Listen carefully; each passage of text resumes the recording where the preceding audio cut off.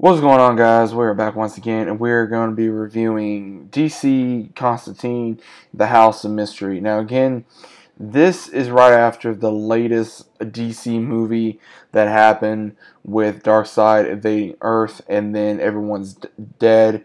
And we see where John Constantine, Matt Ryan, has returned to replay the role of John Constantine. He comes up with an idea to have Flash go back in time and make sure Darkseid never shows up to Earth and be able to save everyone, including himself, as well as everyone that John loves and all the other heroes as well. Now, this is not a very long movie. This is like about 30 minutes, and throughout the entirety of the movie, John is trapped in a vortex of a repeat where he just keeps reliving fighting the ones that he cares about, his best friends, even Zatanna, to where it shows that he could have had a relationship with her, maybe even children with her. And the animation is just a little different, and I was not really a big fan of the animation. I was kind of wondering why exactly they went this route, but then I understand the reason why. Because this was not a very big movie. It was a very short comic from what I looked up, as well as also it was not a whole lot going on other than the same thing going on and on and on again. You know, for years, John went through so many torture to try to escape / try to evade the demons that was in the house, these ones that he cared about that was his friends and the love of his life, and became demons. And when he just kept fighting them for months, then turned to years, then turned to decades, and then finally the ones that he sold his soul to come to collect.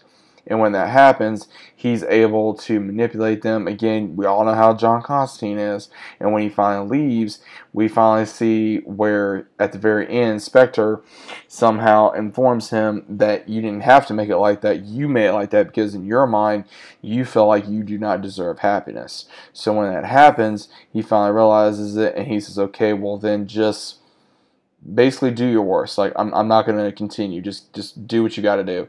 And as soon as that happens, we see a bigger issue to where somehow or other he shows John the issue where he, I guess, now sees what the issue is with the universe.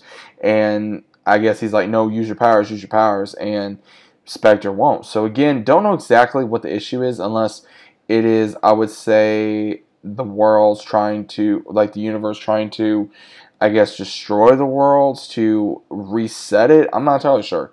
Or unless it's going to be like Crisis of Infinite Earths or something like that. I don't know. But overall, this movie was okay. I mean, is this something you really need to watch? Not really right away, out of my opinion. It is something to where you could probably just skip if really needed. I mean, again, this is like an episode of a show, really. This was not needed for a movie. This was more just like a side story of what goes on with the main story. I mean, again, you guys should already know I love Matt Ryan as Constantine. I really enjoyed it mainly for his performance. I enjoyed it because I like the character Constantine.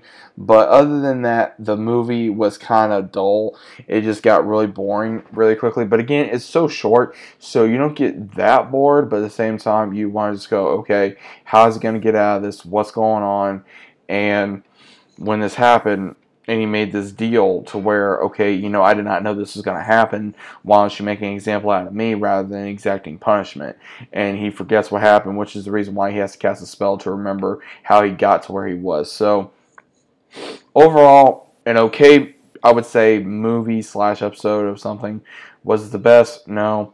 But what do you guys think about it? Did you guys watch it yet? If so, let me know. If you guys are new to the channel, subscribe, leave a big fat like on the video if you guys enjoyed. And other than that, I'll be seeing you guys on the next video.